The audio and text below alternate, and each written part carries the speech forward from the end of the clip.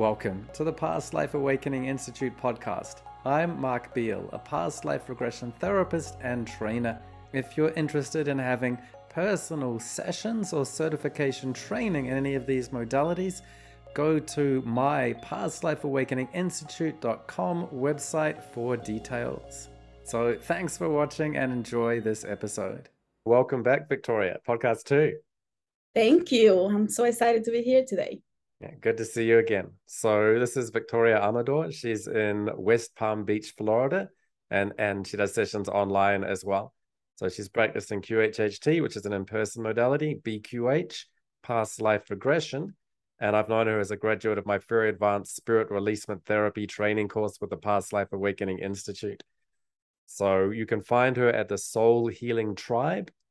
And she's also created the Awakening the Healer Within program, which has its own website, which is awakeningthehealerwithintrainingprogram.com. In the last podcast, we talked about spirit releasement therapy. We talked about earthbound spirits, dark force entities, and we had a discussion and we shared our own, experiences on how we work with therapeutic issues. And that's the kind of thing, if you're interested in sessions, I really recommend Victoria. She speaks English and Spanish. She has a diverse range of offerings that can be really helpful for people. So I really recommend following her on all the social medias, checking out her website. And if you're interested in sessions, check those out. But today, the key is going to be to talk about her other website and her other approach, which is Awakening the Healer Within training program. So this is a year-long program. Mm-hmm. And that's actually going to connect to ETs, extraterrestrials, and channeling. And we'll get into that later, but it's actually, how did Victoria get the inspiration to come up with this, really helpful program? And that's actually another thing. If you go to her website, Awakening the Healer Within training program, you can see a lot of the testimonials and the people that have benefited from it. It's amazing. So I should check that out. So that's going to be a part of the key. And we did talk last time, Victoria, about, some of the key teachers that you've had. And you mentioned finding Dolores Cannon, having a dream about her, not knowing who she was, but Googling Dolores Cannon, finding out, oh, okay, she does some stuff, and getting into QHHT and falling in love with it. I'm curious, are there any other, besides her, are there any other key books, people, or teachers on your spiritual journey that really helped you on the spiritual path? I would say my elders, my godmother, my godfather in 21 divisions, and the other occult practice that I do practice, spiritual practice. Having those connections truly have helped me make sure that I don't go crazy, I would say, because it's so much. It can be a lot to be receiving information often, to be experiencing different type of entities and so on. So, and having a supportive family, that has been key. How did that work with your elders? Is that an oral tradition? Are there books or teachings, or? The books are newer books. There are some books from the 50s, 1950s that have some key information, but obviously not everything. Both of the traditions that I practice, and I will focus mostly on 21 divisions because the other one is a secret society. There are oral traditions where you don't get any insights unless you're in it. So you have to walk through the door of the initiations to get those insights. Right, some secret knowledge. Yeah. And so we touched on this a little bit in our last podcast, but I'm really curious to dig into this a bit more. So you told us then that you saw spirits and you're wondering what was going on, and maybe this is a bit crazy, or what is this? At what point did you then bring that up to grandparents, parents, and did they identify, okay, what's going on, and how did that? Yeah, I think I was between 9 and 11 when I mentioned something, but I noticed the reaction and I was like, I need to take it back because otherwise they're going to think I'm crazy. Who did you mention that to? I experienced a vision of what was going to happen later to a neighbor, and I saw how he was going to die and everything, and I was screaming. I was, traumatized at that moment seeing that. And I went inside the house and I was screaming, oh my God, he's going to kill him. And they're thinking she's just sleeping and maybe just didn't really came out of the sleep. So Okay. I'm like, okay. And then later something, when the person did die and came back from the hospital and obviously he didn't make it. And I went to see him. I was hit by a force field when I was going to go in the house to see the body, because in Dominican Republic, they will bring the body back to the house. Everybody will come and say goodbye. And I was going to go in and something pushed me back a few feet back. And everybody knew like something supernatural happened, because I couldn't fall back that way, that far back. And I went into what I call a semi-trance, because I had no control, but I was seeing things, but it was so intense that I had a high fever, and they had to call a curandera, a 21 division priestess, to come and help me out, because I was just in a high fever and wasn't responding to anything, and my eyes were going crazy. So she was able to help, and that was the first time that they said something crazy happened. And from there, I never really say much about anything that I was seeing, because I didn't want to be different. I just wanted to be normal. So that was literally at your household with your parents, was it? Yeah. Okay. And at that time they could think, wow, this is just, they may not, well, when you were pushed back by spiritual force, they could see, okay, something supernatural is here. And even when you're, if you're just like having a reaction, they could think, oh, that's just a child playing up. They may not even identify it as a spiritual thing. And Mm-hmm. and so but then they could start to see evidence, oh, she said something's going to happen, she's crazy. It did happen. Okay, maybe she isn't. And so Right. And that's how they knew I did see it, because I started saying he's gonna kill him. His stomach is open, and he got stabbed and by his brother, and it was a neighbor a couple of blocks down. But I saw it when I was saying goodbye to my grandfather. He was going to the farm, and I stood there and I saw the whole vision, and I saw them going down to the hospital and everything. And I went inside screaming because I didn't know what else to do. But after that incident, I learned to, whatever I saw, I didn't really say this is what I'm feeling, this is who I see that is going to transition or anything like that. Try to keep it the most normal that I could, with the exception of some things here and there, nothing major. Like if a ghost will come and give me, like a spirit will come and give me something specific, my grandfather will be like, what did you dream about? And then he will go and play the lotto. And okay. but that was about it. So I try so to keep it. so who was the elder or family member that was most receptive and first identified that you weren't, a kid playing up? My grandfather, he will ask me, did you have any dreams? He noticed that when I will tell him the dreams, sometimes there were numbers there that he could use to play the lotto. So Okay. he was most receptive to. And he really did have, my grandparents had different gifts that they didn't nurture really. So it was easier for them to believe, but not to the stream. I wouldn't go to the stream because I didn't want them. Well, I think I didn't want them to worry, and I didn't want the idea that I could be crazy.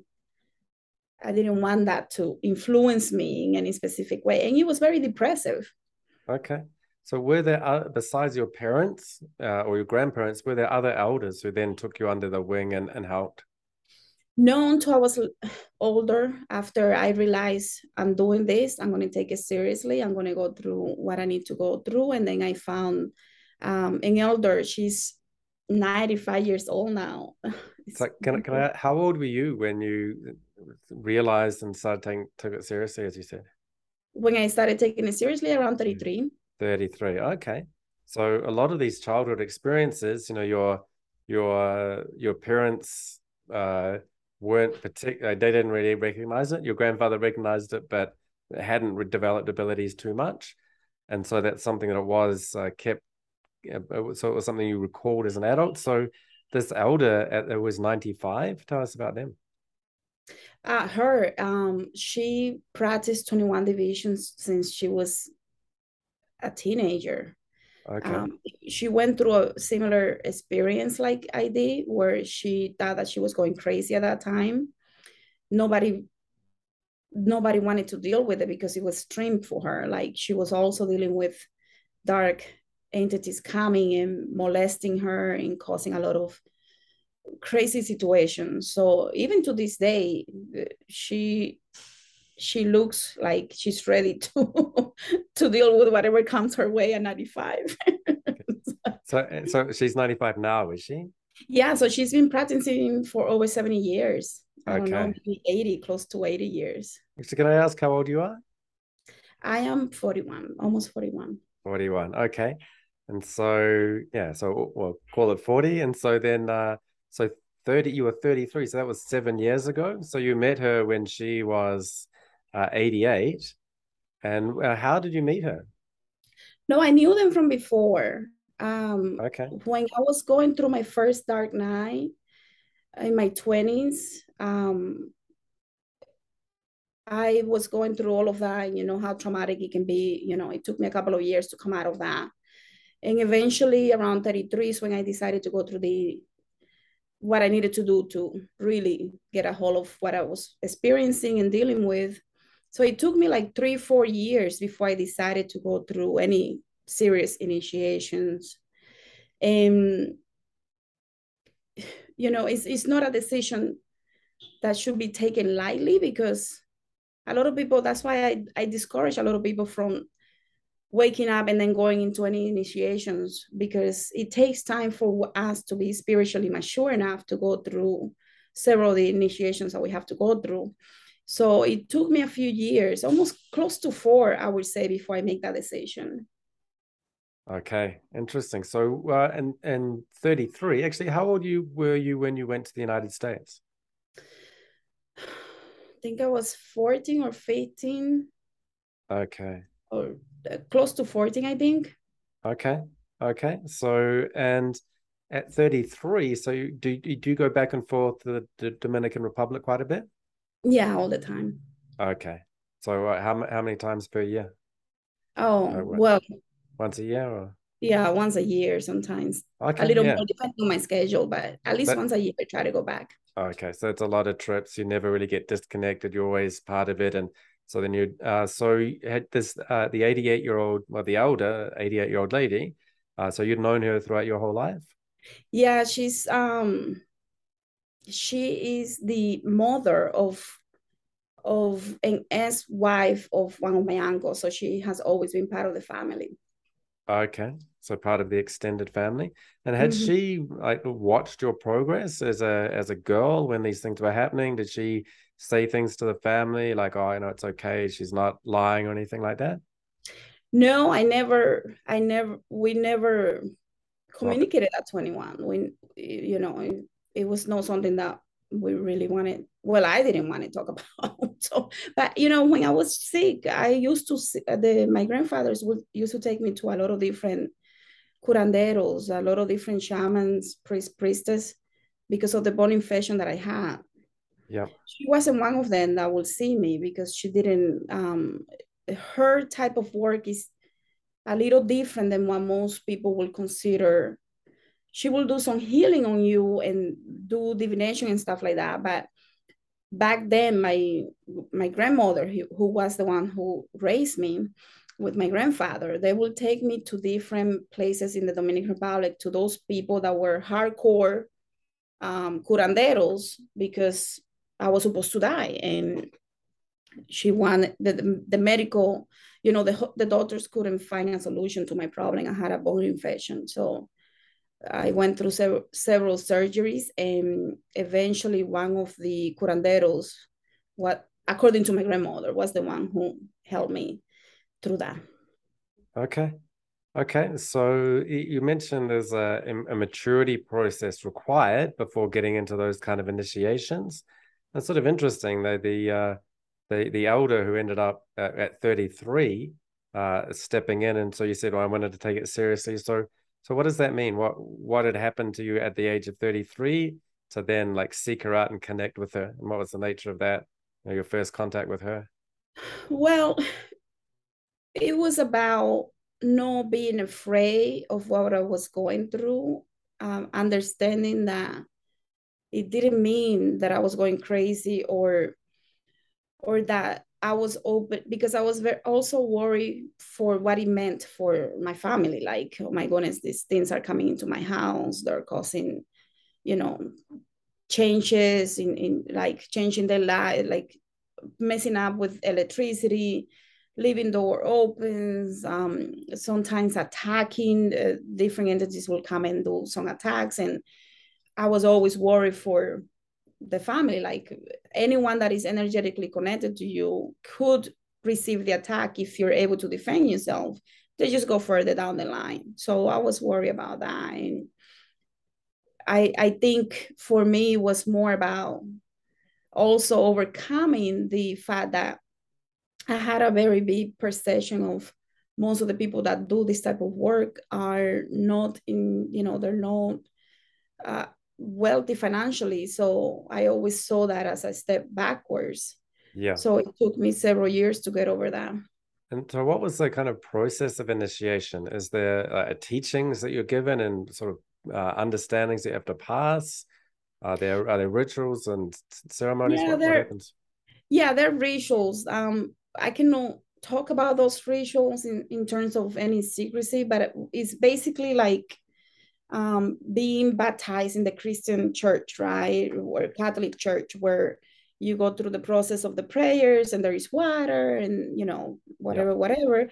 With 21 divisions, there are different initiations depending on what punto you're going through. And some can be in the mountains, some can be in the river, in the ocean, where.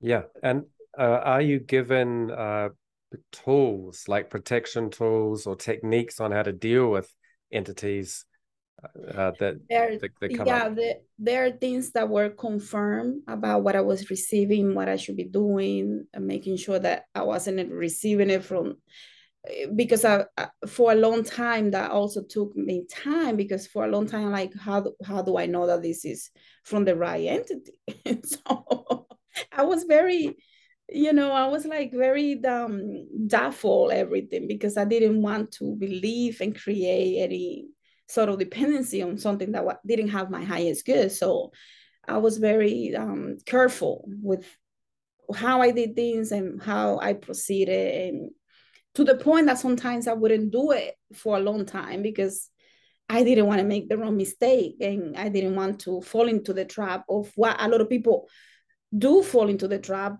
in regards to going into any of the occult practices, where they actually open up themselves to dark entities and they don't realize that they're working with the wrong entities until something is really wrong. So I didn't want to put myself through that. Yeah. Okay. Interesting. That's a topic we'll get to later and really expand on. I think it's really interesting. But for now, we're at this place. So you're 33. How long did that process take of like being with, Well, did you spend an extended time in the DR with her? in and out, yeah, it takes time because some of the things that you have to do can take days. Sometimes it can take weeks, Yeah. but sometimes you can. The one of the best thing that you could do is do one thing, integrate it, and then continue. Yeah. So there is no rush, and that's another thing. A lot of people want everything all at once. Yeah. They don't So get to integrate it. did you take a sabbatical from your life in the United States at that time? No, no, no, no. This last year was the first time that I took time off work. I always being a workaholic. I will go do what I need to do and come back.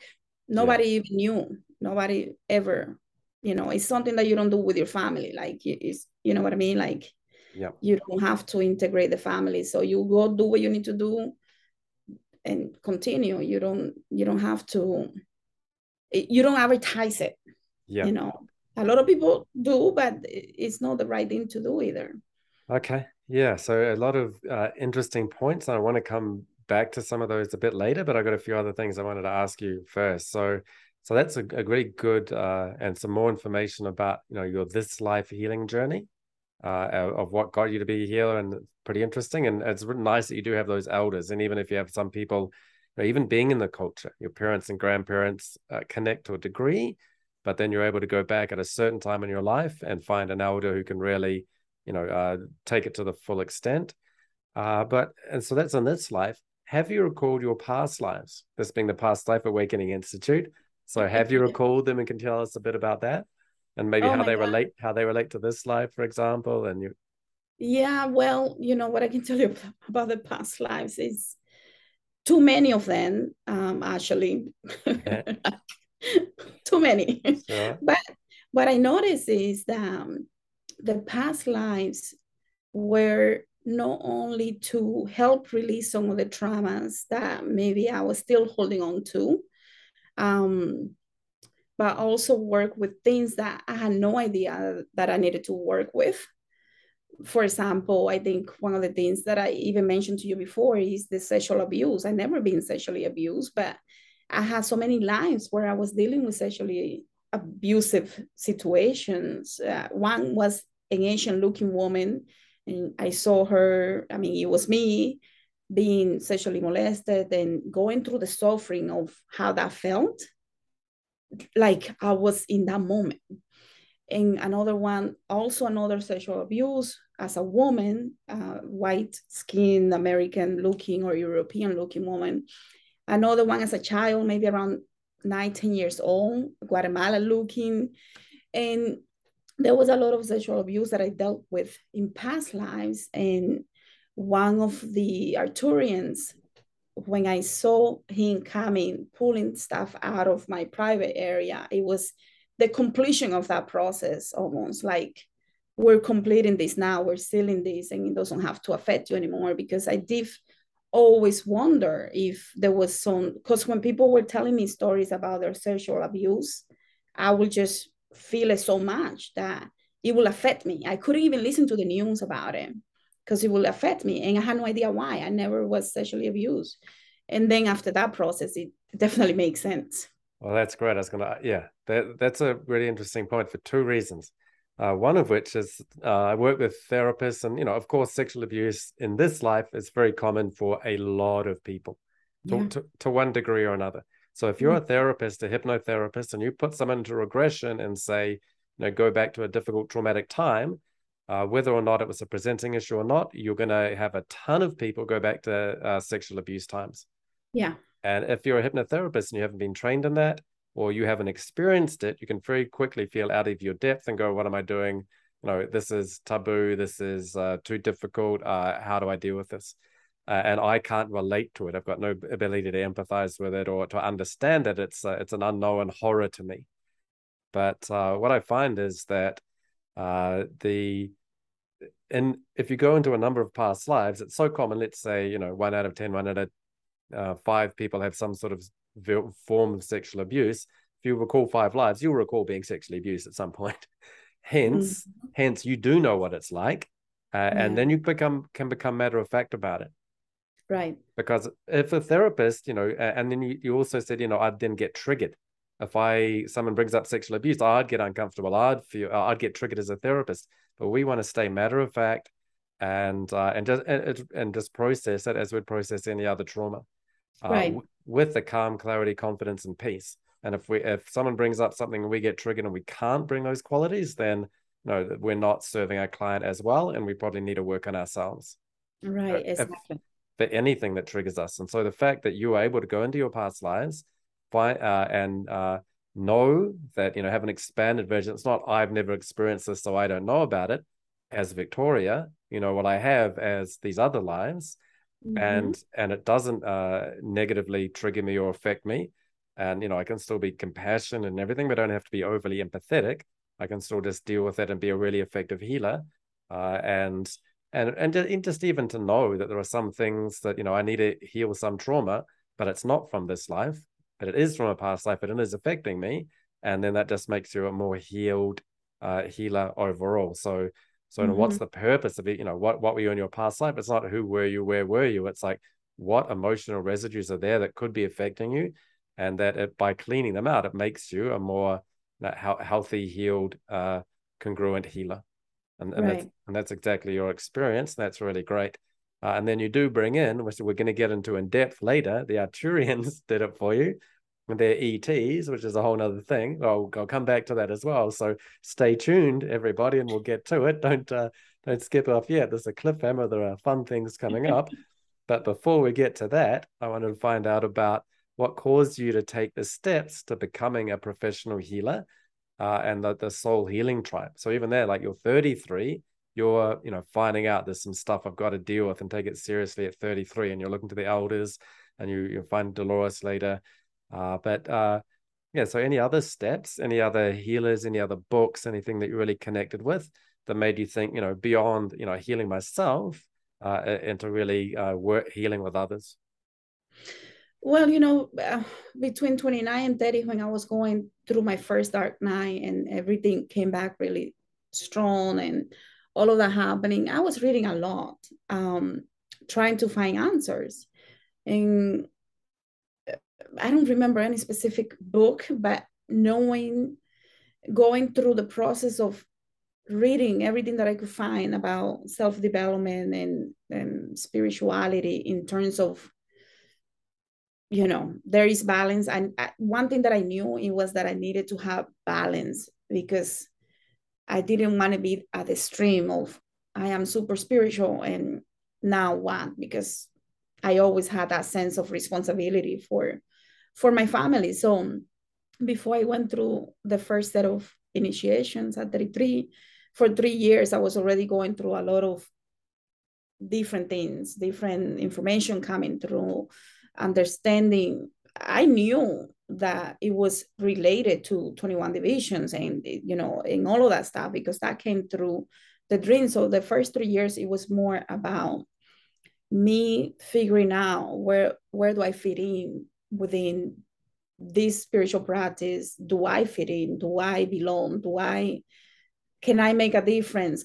Is this the right thing for me? And it took me that long to go through that process. And there is no books that you can really read about this. It's more dreams, meditation, and doing the work of integrating, understanding, doing a lot of reflection. So those 3 years before the first set of initiations were key to make sure that I was going through the process of truly being responsible with what I decided to go forward with. Yeah, that's great. And there is a limit to books, and it's nice that you can be connected to healers. So that is one thing. People say you don't have to travel to the Himalayas to be enlightened, which is true, but you do want to meet a good teacher. And if they live in the Himalayas, then maybe you should go there. Right. But luckily, a lot of people from teachers from around the world have gone to places like the United States, and they're available in centers, and that's great. So you don't have to travel into somewhere exotic, but you still do need to find some sort of elder. People do put things in books, but then ultimately, a lot of what those books will say is meditate and figure it out through your own inner wisdom. And one trick can be that people read 100 books on how to meditate, but you should really read a few of them and then really meditate, Right. So even for me, I would read meditation, Buddhism, and I would think, but as a discipline, you could fall in love with the education and the learning. But I thought for every hour that I read, I have to do an hour's meditation. Otherwise, I'll just happily, read about meditating without doing it. Exactly. And so meditation has been a big part of your practice and your own tuning into your own inner wisdom. Yeah, that's the easiest way that I can say it. Thank you for saying it so nicely, but it truly has been, because like I said, with oral traditions, there are some books that you could find some meaning because you had a dream and you saw this, but it's not going to give you everything. You have to go in to meditate, reflect, and get the reason why it's coming. Why is it telling you? Why is it coming? And the only way that I could do that properly was through meditation. Yeah, well, that's another thing I find. You can read the book, but if you read the book and then really meditate a lot, and then you read the book again, you're reading a different book. Right. Because you can read it and think that you know what it's talking about consciously, but maybe. But if you if you meditate and then you come back and you can read it and you really you see so much more in it. And that's one trick. We can consciously think that we're clever and that we've understood something at one level. But if you come back and you realize, wow, this is saying a lot, there's a lot more between the lines, but now I can read that part of the book as well. But only because I did that work. of sitting and meditating and having sore knees and thinking about my lunch and being bored. But eventually I got somewhere. So what kind of meditation practice do you have? I used to do different types at the beginning. I was trying to find my own thing, and eventually it came to me one day, and it was like one intention, and that's it. So that is it. I call it the one intention because I could be there for hours, but it's just one clear intention. What kind of intentions do you set? Oh, whatever I'm working on. If Okay. I need to work on understanding why I'm being triggered by someone, that is the intention for the meditation. Yeah. It will take me deep, and sometimes it will take me to past lives. Yeah, that's what I was going to ask. So did you ever do formal past life regressions, or is it just coming up in meditations or dreams? In meditation, in dreams, Right. Interesting. So until the last year right. There you when go. I So started doing some past life regression. And honestly, one of the things that once we talk about their Arcturians is sometimes they will say to me, no, this is not the right way for you. Because for me, dreams and meditation is the key. yeah. So past life regression is almost like if I get stuck a little bit, going to a session like that just to get over that hump, but then everything else comes in the dreams and meditation. Yeah. Perfect. Yeah, that's how it was for me in a lot of ways as well. I've done formal past life regressions, but a lot of it has been through my meditations as well. And I would do, 10-day silent retreats, 10 hours a day, wake up at 5 a.m., go to bed at, 9 or 10, and day after day, and stuff happens. So have you done that kind of practice as well? Or No, I was just thinking about that this morning. I was like, I think I need to go because I wanted to, but I never had the time. I was a workaholic. yeah, it is a lot of time. I'm not well, I'm sort of a workaholic and sort of very lazy. So I'm both. It's yeah, so but yeah, that's although those 10 days it feels like work for for part of it, but it's yeah, Right. very interesting. So but yeah, it's and having a daily practice is great as well. If you can get there with a daily practice, I'm actually quite impressed. I always found the daily practice a bit trickier, and I need to sort of it took me the first few days to zone in, and so if you can do that day to day, I probably needed the 10 days. But Mm. yeah, I do that periodically for some times, and yeah, I'd recommend it. And so if you do get a time to do it, that's fantastic. If you're already nailing it, without that, that's great too. And so that is one of the key things I wanted to talk about in this podcast is your Awaken the Healing Within training program. And so that is a 1-year quantum healing based program to heal traumas, activate DNA codes, and tap into your full potential. So I wanted to talk about like what it is first, and then we'll have the switch to where it came from, which is pretty fascinating as well. So it's ET channeled by Arcturians, and Yeah. but we'll get into that. But for now, I'll just preface a little bit. So I notice there's 8 quantum healing sessions spread out over time. So you integrate things. You start off, you've got a womb regression session for general healing. So is that kind of also, to beginning of this life? Do you also get into some, if needed, some of this life healing issues as a kind of a regression? Yeah. So normally, it depends on the person because every session is customized depending on what the person needs. And as you know, the higher self is the one in charge. So we only put some discretion there for the person to understand potentially what they could be working on. Yeah. But in reality, the higher self is the one that says, this is what they need to see. And sometimes that happens all the time where the higher self is just doing what they need because this is what the person needs. So the womb regression most of the time tends to be for those that have a lot of issues with mother issues. Most of the times the mother. Okay. Okay. So going through the womb to start experiencing life and that connection and then going back, sometimes the higher self will take them back to the mother when the mother was younger and going through similar traumas or whatever traumas they were going through so that they can understand the other side, the mother, or if it's the father, and they're getting the other perspective and understanding it's not because of me, it's because of them. So it's a beautiful healing session. Um, like I said, most of the people that go through the womb regression is because they have a lot of issues with most of the time with the mother. It's actually interesting. They say in meditation, you haven't meditated if you haven't wept. And that was actually one of my first experiences. I was on a 10-day meditation retreat.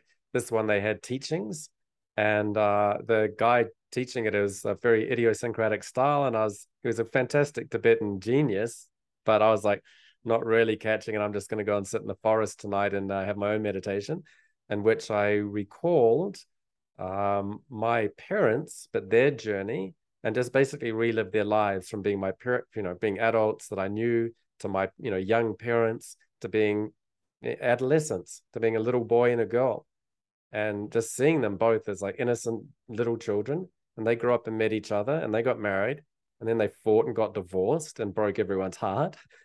But they were just such sweet, innocent little people.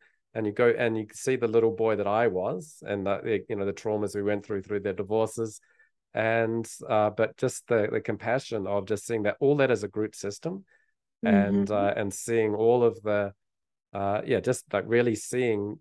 So it's interesting you're saying, she's your mother, but Yeah. yes, she's also a little girl. Yeah.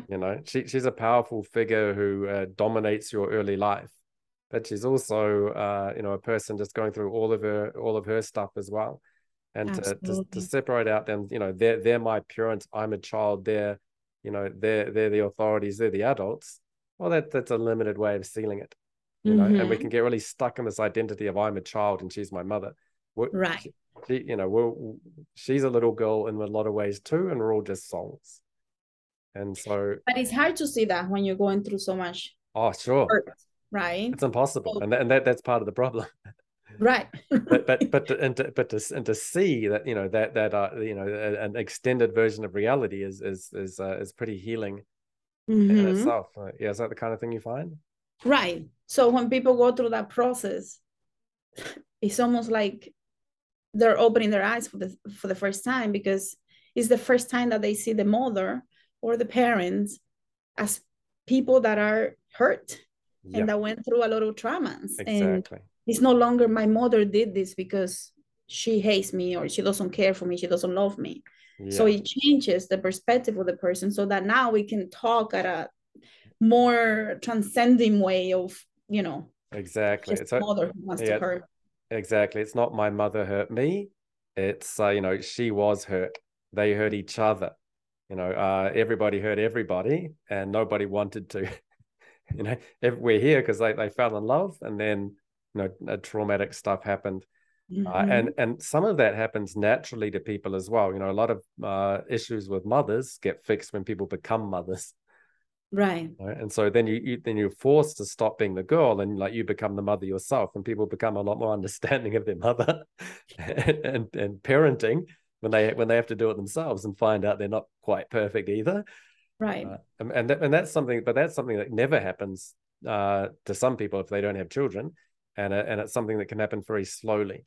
Like maybe maybe they'll figure that out in 10 years, but if you can have a session, they can figure that out now and carry that wisdom that you might get when you're 35, and you can get it younger. That's great. And oftentimes being that mother doesn't solve it completely, and to really do that is so important. So, and that's also another. Do you have like any between lives kind of a thing in that program? Is that something that? There is.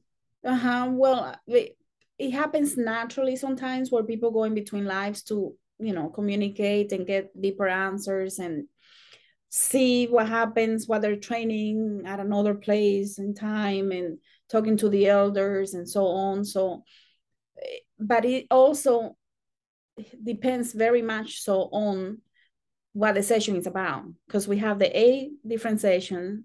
Each session comes with every person is going to come with a different thing. Depending on what the person is needed, they might automatically go into that, and I'll take them through that process.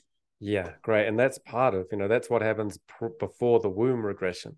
You're born into the mother, and you see the mother and all of those, she's my mother. But between lives, it's like I'm choosing to be born to that person. That's what happened just before we all agreed that was a good idea, and then trauma happens. So it And so it's something that But there's an intention behind it, like you say, to figure right. some stuff out. But what I find, Mark, is that sometimes when the person goes to that point when they're choosing, they're neglecting the information. I don't believe this. I wouldn't choose. So we have to go little by little to get them to the point where I chose this. Well, yeah, you saw that in the first session, perhaps. And it's only on the third session that you're really believing that you chose this. Exactly. Yeah. Step by step. Yeah. You can't just tell somebody that at the beginning and have them take that on and go, oh, that's okay then. No, you're absolutely right. It doesn't work like that. It is definitely step by step. And it's an indirect implication that you chose that mother. I also would not jump in and say, you chose it. So like, absolutely not. You're exactly right. That's why you've got these space start sessions. And that's one thing I, connect with the program that you've got. We've been talking before quite a lot about, spirit releasement therapy, but, what I do tend to practice, and ideally you take people through a journey where they do hypnotherapy on this life and then past life regression. So even if someone says, I want to do past life regression, I understand my past life. I'm like, well, do you really understand your this life? Because most people don't. Do you really understand who your mother is? You probably don't. My mother is some, person who hurt me. No, she's not. She's a person who was hurt, and everybody hurts everybody. And just understanding really a bit more sophistication who you are in this life. And even some of those things, like, why am I getting triggered as a healer on this or that? And that's where it's interesting, and it could be, I had some sort of abuse or, some sort of thing that I connect with. But it was interesting for you that you didn't have it in this life, but you did have it in the past life. So past life regression is another one of those things that lets you extend this perception. My mother isn't, some powerful figure who abused her power and hurt me. She is, the this life we can see it, but it can also be in this life she's my mother. In the past life, I was her mother. And guess Yes. what? I wasn't the perfect parent, and she's got some gripes with me. And so that's one, past lives can really balance things out. And another Right. way, it's also, I'm a daughter, she's the mother. Well, if I have a child, I become the mother, and I lose some of this clinging to this, I'm a hurt child, which a lot of people, as an identity, they cling to it, or they kind of enjoy it in some way, or it becomes part of their identity. By going into past lives, we can see, oh, I'm not just a pain daughter. I was a mother, and I was a husband, and I was a man, and I was a ET, and I was all of these things. So it Right. really expands people's vision of, what they think their self is, and away from, and so do you find that as well as past life regression, something that comes up in your Awaken the Healing Within training program? I will say, it's a very high percentage because naturally we go. Let me give you an example. The quantum healing session, the person comes in, we spend a few hours speaking about their life from childhood to now, and that could take 2-3 hours, sometimes even more. Yeah. Then we go into the regression session where we actually want to take them to the beginning of where the trauma occurs that they're dealing with, that they're bringing forward for the session. And then eventually, most likely, a lot of people are going to end up in a past life to see it from a different perspective, to understand how that is carrying over for this life now and how it became the same problem at the soul level. And then when the person is going and transitioning from that life, depending on what they're working on, we might take them to the afterlife, right? Talking to the elders and so on.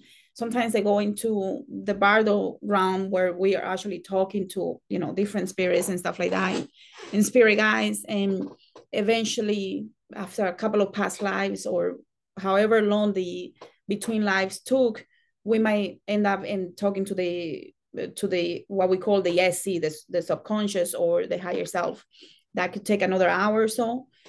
And then after that, we speak about what they saw, what they experienced, anything that I noticed that they, I need to pass on to them, and they give me their hands and so on. So in one session, there is so much happening because first, the person is releasing a lot of the traumas just by talking to it. Sometimes a lot of these people, they have been in therapy for 10 years and they have never said to their therapist, I was sexually abused, I was molested, I was physically hurt, I was homeless, I was this.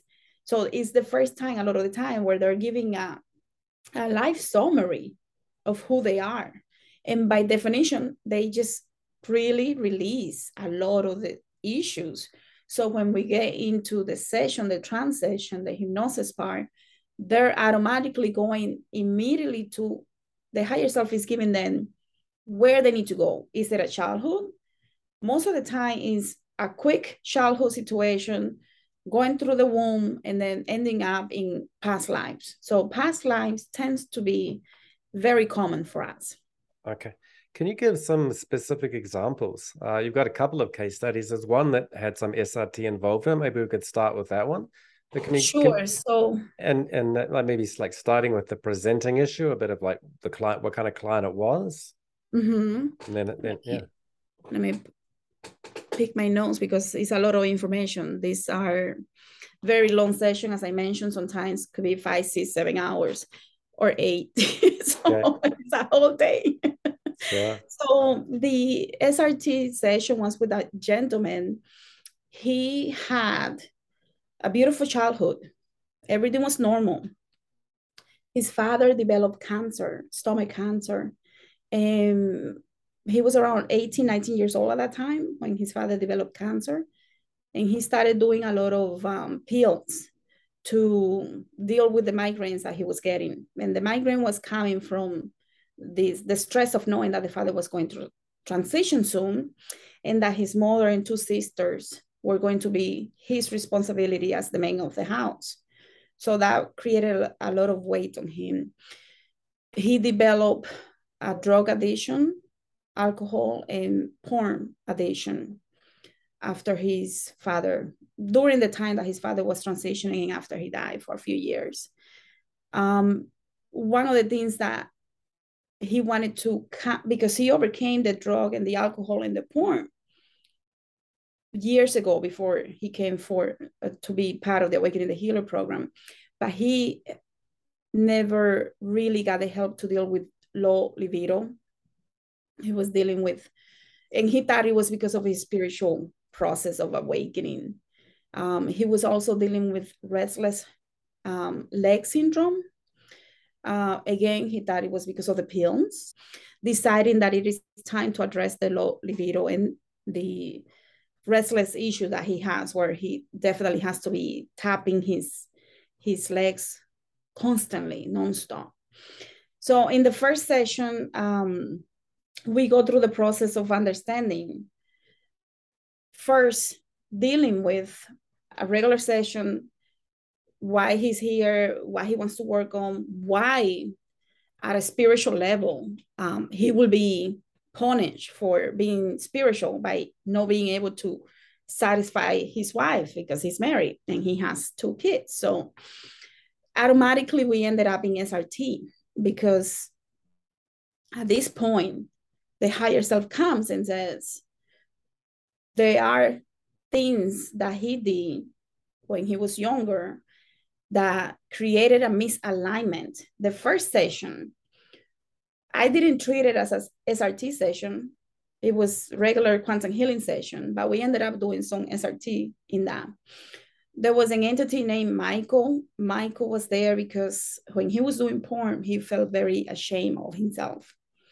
Michael was a priest, a Catholic priest, and he wanted to help him not to do the porn. So there was a blockage in the energetic fluid, so he couldn't get satisfied.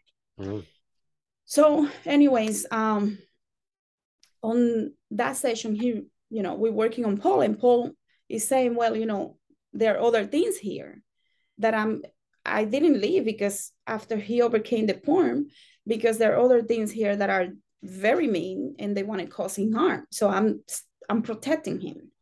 And we find out that he definitely has a dark force entities. And we go through that process on the next session of dealing with that, because on the first session, we couldn't deal with it.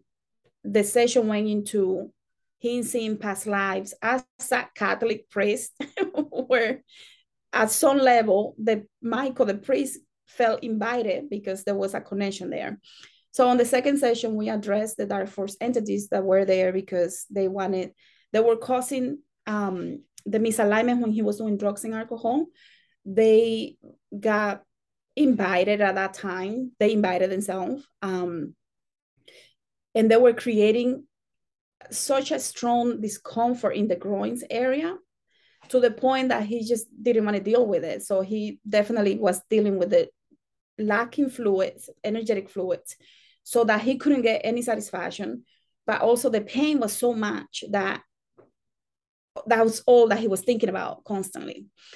And the restless leg syndrome situation was also due to the dark force entities that were there, because this soul is so elevated. When he started doing that, part of his higher self, it's almost like he got detached because he couldn't be around those low vibration things that he was doing. So the detachment and the new entities coming in created a misalignment. And, we had to deal with it. We had to release it.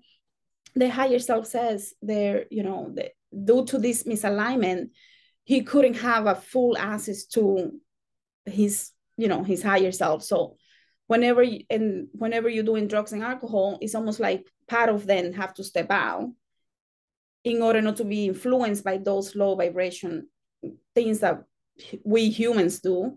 So at that point, this restlessness in his legs, it was just letting him know not only you have the dark entities, and even though you work on drugs and alcohol and the porn to move on from that, you still have the entities that you didn't pay attention to that were still there, but he couldn't figure out how to get rid of them.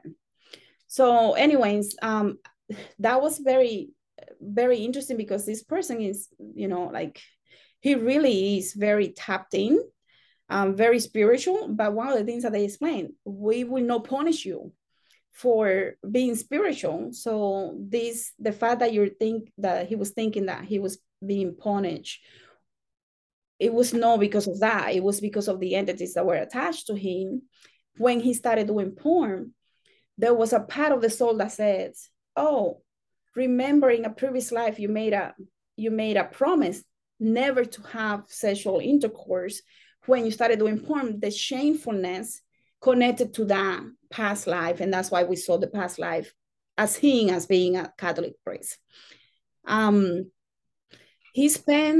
I remember he spent like a week where he couldn't go to work because of the energy moving through his body to get back into alignment was very intense. So, and he was walking funny because of the groins. The healing in the groins took a lot of, like he was walking kind of funny. So he couldn't go to work and perform his regular duties for like a week. But the process of him going through the release and all of that eventually comes, a couple of months later, he goes into a session. He comes for the session, and we're talking about how after 2.5, 3 years of not having any intercourse with his wife, he's finally, enjoying that experience. And the fact that he didn't believe in entities was even more mind-blowing, because this person didn't believe in entities. So I always find that fascinating. So his following sessions, I'm not sure if we should go into that, because this person had 8 sessions already. Actually, what about his spiritual path? So, he had low vibration things, and even in a lot of religion, there is a lot of shame around any form of sexuality. And when you prohibit any sort of sexuality and really suppress it, then that can come out the other side, where people sort of go from one extreme to another. Absolutely nothing to too much and abhorrent kind of stuff. And so, what kind of person was he on his spiritual path? So, I mean, it sounds like he's sort of a drug addict, porn guy, but I'm sure there's more to it. And was he a spiritually seeking, sort of awake, aware kind of a guy? Right. He overcame that years ago, right. 5, 6 years before finding me. And he went through that process. I think he was doing drugs and alcohol for around 5 years. During that time that he was really doing drugs and alcohol, it was a period of 5 years after his father died. In one of the sessions, we go into the sessions where the father is explaining to him why he died from stomach cancer, because his father he didn't have the love that he wanted from his parents. So he always, and they were very strict. So he always felt like it was a duty for the parents to be the parents, but there was no love, there was no nurturing, there was no communication. It was just a father and a mother that are there, but he's not feeling anything for them. So he grew very angry with them. That anger became a cancer. And that cancer, he overcame that cancer the day that he was transitioning, when he understood.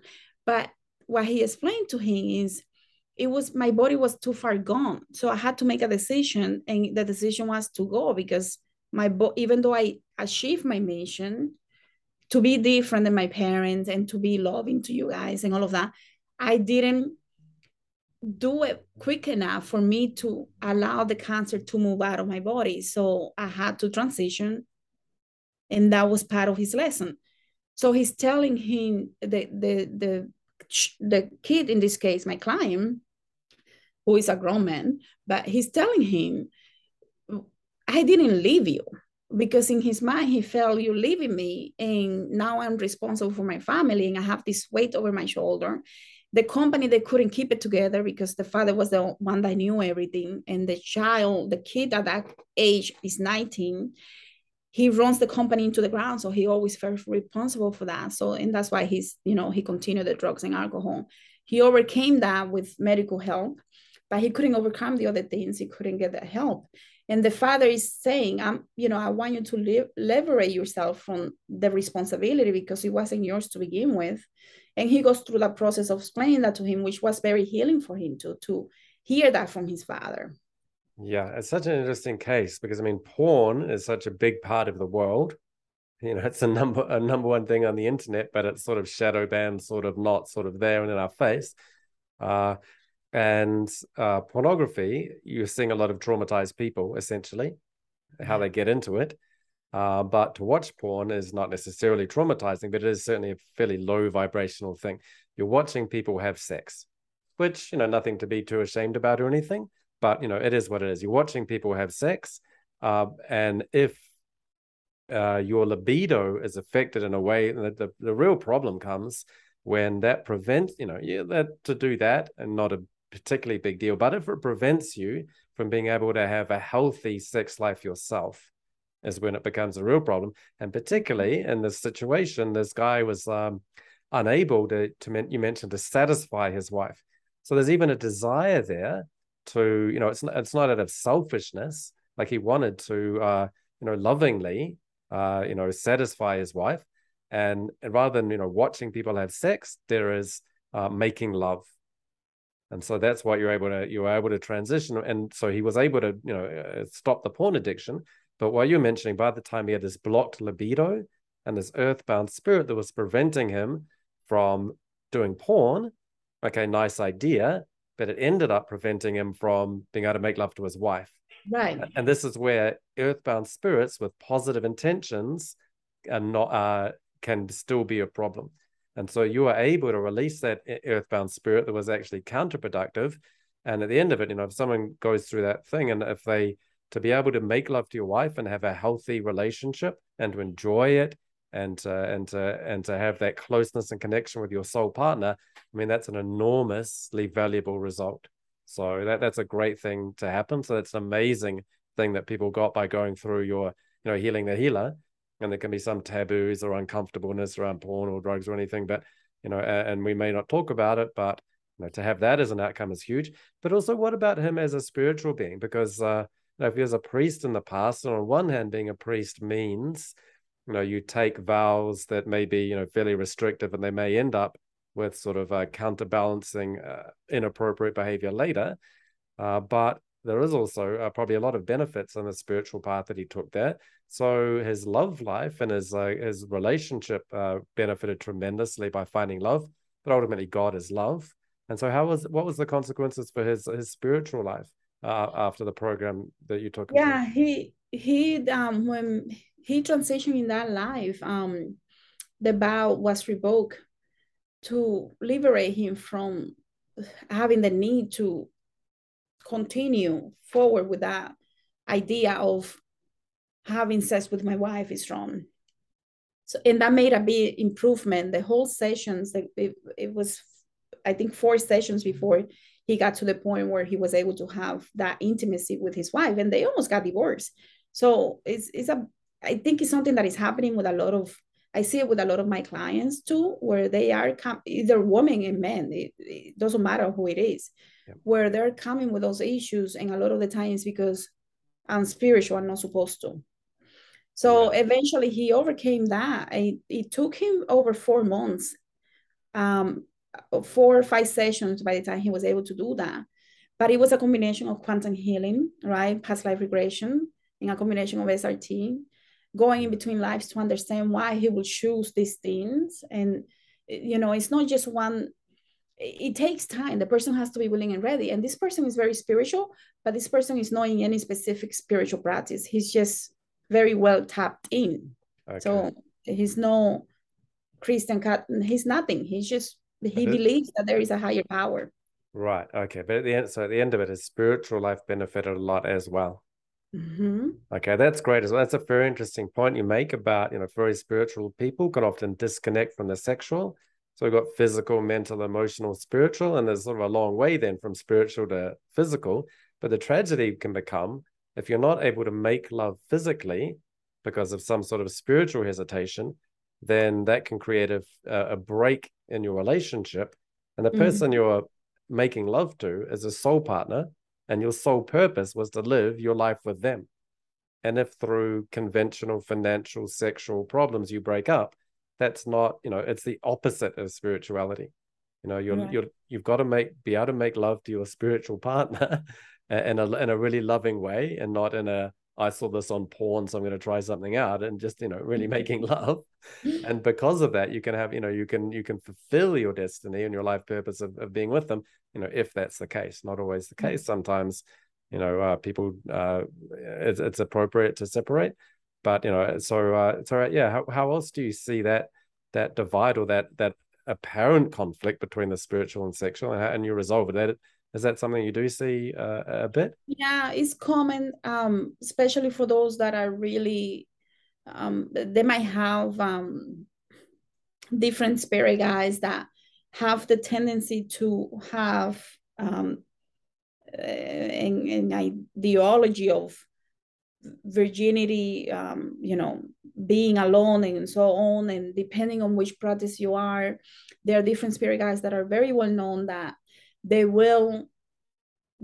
might try to give the person the idea, no, that person is not right, this and so on. And a lot of people think, oh, it's because they want me alone, and they don't understand. They might be working to remove people that are not within the same frequency as you are, but that doesn't mean that you're not allowed to find the right partner. But a lot of the times is you're not thinking straight. This person is not at the same frequency. Well, that's actually something I do see a lot with earthbound spirits. It may be like, I'm protecting this person. No, I'm blocking their libido because they shouldn't watch porn, but you're blocking it from his wife as well. So you're acting unskillfully. And then I'm here to protect them from DFEs, but ultimately they do need to release.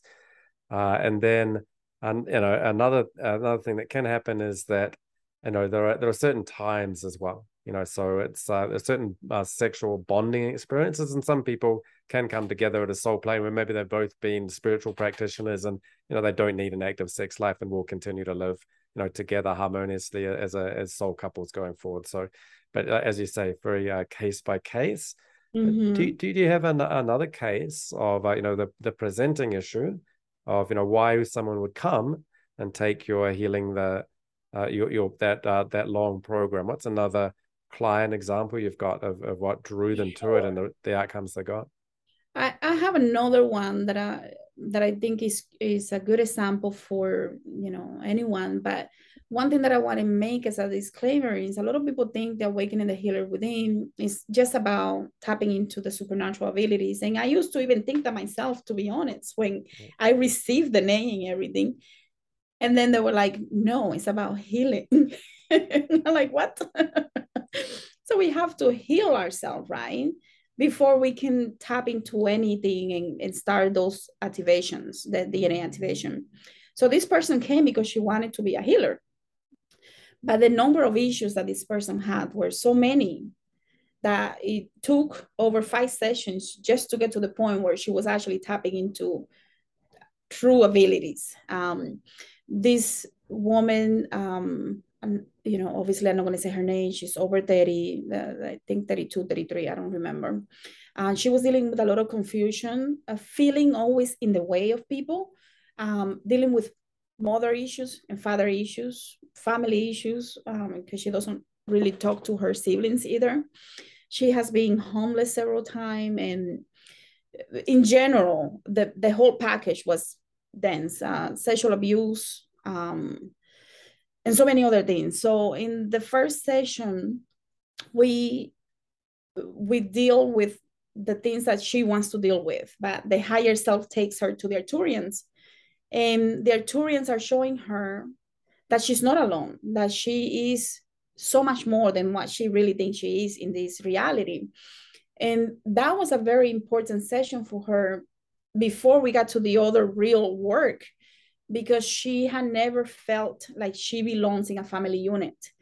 She has been homeless. Her mother has been neglectful. Her father has been neglectful. Nobody really has paid attention to this beautiful soul. So the Arturians basically give her a tour of the family in the other side and the work that she's doing, why she was chosen to for this mission, why she needs to overcome these issues, why she needs to go through the process of healing, because it's about her loving herself regardless of who loves her, and regardless of all the neglect and all of that. In the second session, she goes into a life where she saw herself as half of amphibian, half mermaid, and she's a singer, so she's learning the power of the word and why her singing can help others heal, and why the things that she says to herself are going to create her reality. It sounds simple, but for her to experience all of that was very impactful, because it was one of those first time where she's thinking, I have control over my destiny. I can create what I want. And for someone that has been so neglected and never felt like she belongs anywhere, this was a very important session for her. It was on the third session that we actually started dealing with the deep family traumas of neglect and so on. She was feeling unworthy. Like when people would walk towards her, she would move out of the way because she felt like she was in the way. Feeling dirty because her mother will always say, you're dirty, you don't clean, you don't do this. And she had like this thing where she was becoming one of those people that are, I forgot the name, but you know, they're always want to be super clean and move, they might wash the same thing 20 times because that came from the mother. So in this session, in the third session, she goes into childhood around 4 or 5 years old. She's 4 years old. She's having a birthday. Before the birthday, she sees when the stepfather, because the mother was not with the father, the stepfather is physically hurting the mother, and she's confused. This is where the confusion came from. This is the first time that she's actually really confused and doesn't understand why the father is hitting the mother. And the little one says, you know, she's trying to call the police at this age, but she couldn't reach the phone. Back then they had, you know, those phones in the middle of the wall, and she's trying to reach the phone with her little fingers, but she couldn't. So eventually the stepfather leaves, and she's wiping the tears out of the mother and wondering if she did something wrong, and that's why her mother is hurt. So we take her back to see it again so that she could see that she didn't do something wrong, that this had nothing to do with her. And then in the next moment, she goes into around 5 years old when she's having a birthday, and she's outside playing with her cousins and the stepfather and the mother. The stepfather calls her, but he calls her like she did something wrong, and she's not visible to him. So she's wondering, what did I do wrong that he's calling me with this tone? And the stepfather says, go into your room, and the room is dark. And they said, don't turn on the lights, because they wanted to surprise her for the birthday party. But the way they went about it was really wrong. So she created this idea that she had done something wrong. So that was the second major confusion that she experienced. And since then, it has been confusion after confusion where she couldn't think clearly because she didn't know how to behave, how people are going to respond to whatever she does. So she tries not to do much, not to create any chaos. In one of those sessions, she goes into a life where she sees her mother, and she sees her mother asking for a daughter when she was around 5 years old. And from the, let's call it the sky, from the sky, she sees that the little child is asking for a mother. And that's when she decides to make the contract to come and be her daughter. But she also sees how the mother goes through the ages, and she's going through a lot of neglect. She's going through a lot of trauma, a lot of abuse. Eventually she marries, she finds the partner, the father, and the family of the father doesn't want her because she's not good enough for the father. So they try to buy her by saying, you know, if you have an abortion, we will give you this and we will give you that. So she sees all of that, that she didn't really, she heard stories but never experienced what it felt to be her mother. And she got to experience that. And she also goes into a life where she's seen that her father, around 1 year old, is trying to drown her in the bathtub. When the father is trying to drown her in the bathtub, the grandmother knew kind of something was wrong. So she heard that the child wasn't crying anymore, and she runs to the bathroom and sees the father with the head, pushing the head down. And she realizes that that's where the blockage comes in the throat, because every time that she's around her father or talking to her father, she feels there is something off. And she had no idea that this ever happened. This is the first time that she's seen that. The Arcturians, she's Arcturian, the Arcturians come to heal all of these things, and eventually the block in the throat is removed, basically, and she started speaking as Lemurian, beautiful language and all of that. But the most powerful part of the healing is that she's now able to speak to her mother and speak to her father, and she not expecting their love, but knowing that they had their own traumas, and she doesn't have to be triggered anymore. Those triggers are removed to the point where she could decide to stay in a relationship if she wanted to, but not because she has to. And she's not expecting the nice things to come from them. So she doesn't have those triggers. She has grown so much over the course of just those 5 sessions that it really is mind blowing. She has a couple of more sessions to go. Wow, that's amazing. So yeah, some very deep stuff that, you know, it's amazing people don't know about it, and to be able to heal that before being a healer is you know, vitally important. So that's great work. And you mentioned a couple of times there, like the Arcturians. So this is what I wanted to come to next, which is like, where did the inspiration for this program that you've created come from? And on your website, you say this program was designed and requested by light beings, specifically the Arcturians. And when the vision of this course occurred, they allowed you to see other beings that are also part of the group council. And they call themselves the intergalactic healers. And so the design of this program is 100% channeled before, therefore the schedule, lectures, discussion themes, and how everything is to be done will be done as requested by the Intergalactic Healers Council members. So that's how you say it on the website, and fascinating. So can you tell us a bit more about that? Yeah, so I was taking time off from the restaurant. I've been channeling. The first time that I started seeing I used to call them aliens, because I'm like, later is when I'm like, oh, they're light beings.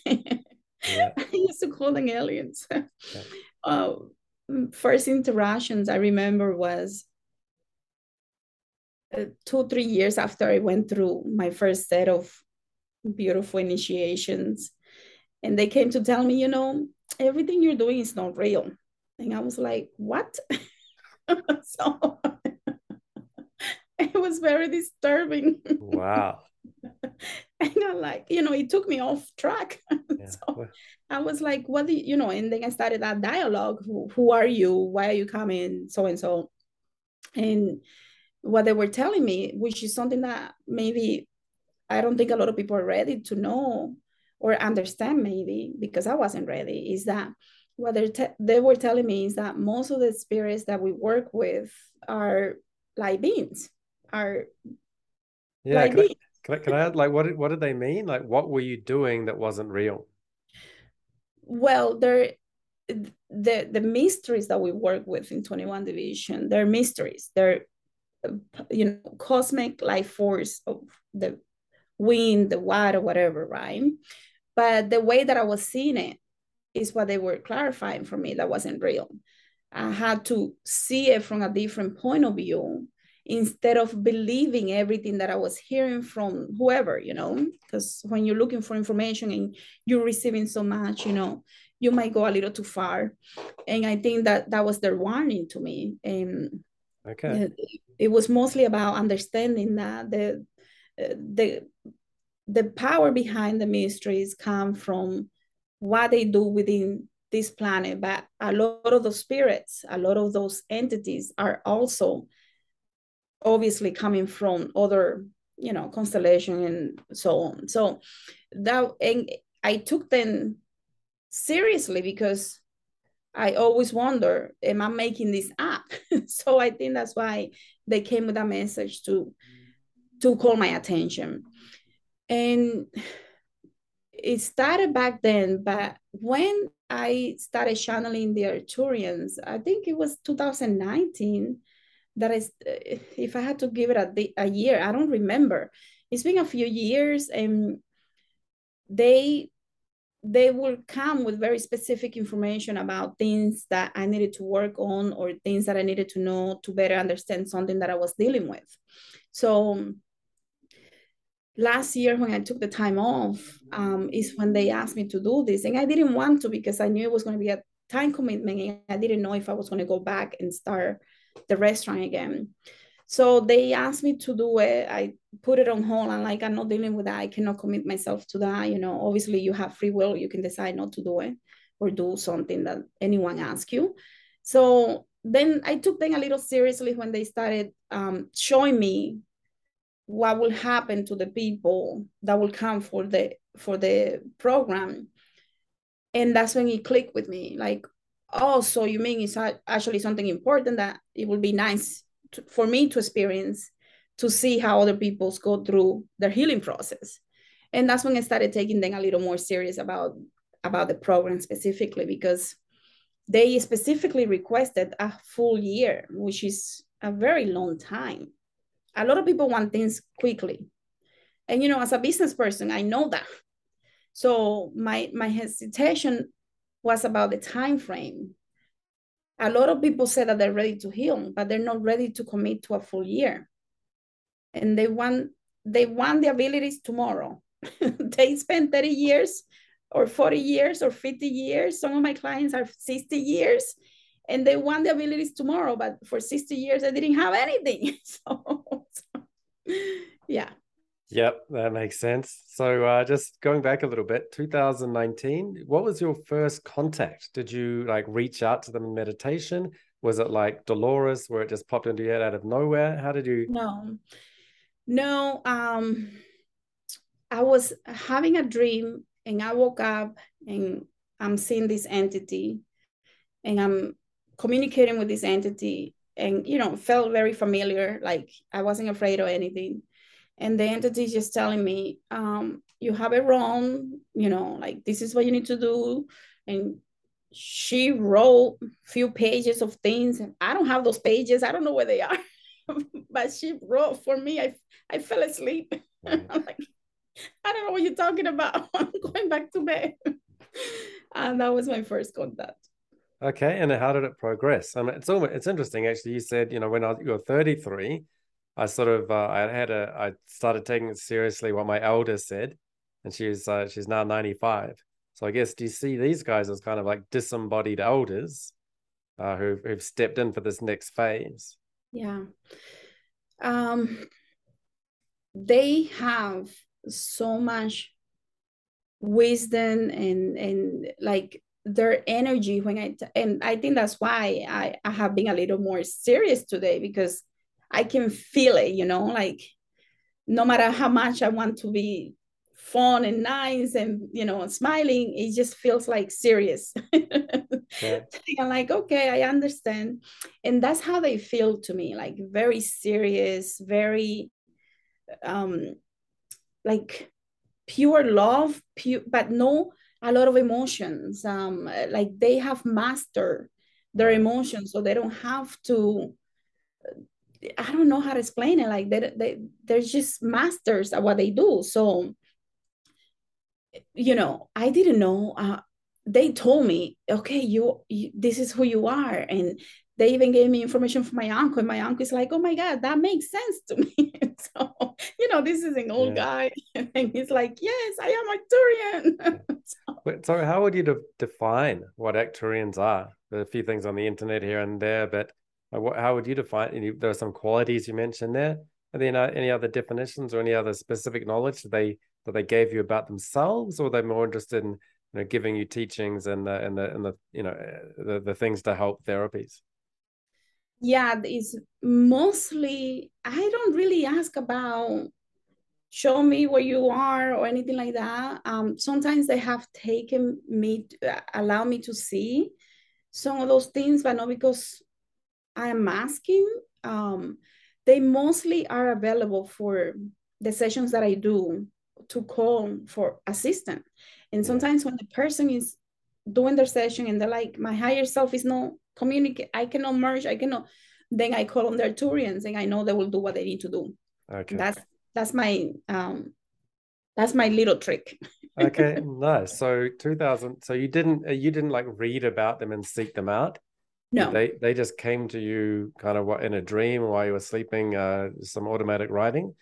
They don't really get into too much about, oh, we're from this constellation, and do they even mention any of their missions about like what's their purpose and like seeking you out and why you're chosen and what they're trying to do on Earth, Mm-hmm. why they're getting involved with us? Yeah, well, what I understand for what I have learned from them is number one, that's why even when I was going through my first dark night, I was going through the Akashi records and all of that because I had access to that. That's what they explained. It didn't happen by coincidence. It was, pretty well detailed that you have access because you're one of them. And they will explain that throughout the evolution of the planet, they had sort of like a unit that came here from Arcturus that started the seeding process. There was something that happened that created there is a fluid on the earth, like an energetic fluid on the earth that created there was something that hit the planet that created a fluid on the earth that created the ability for people to be like easily seduced by things that they shouldn't do.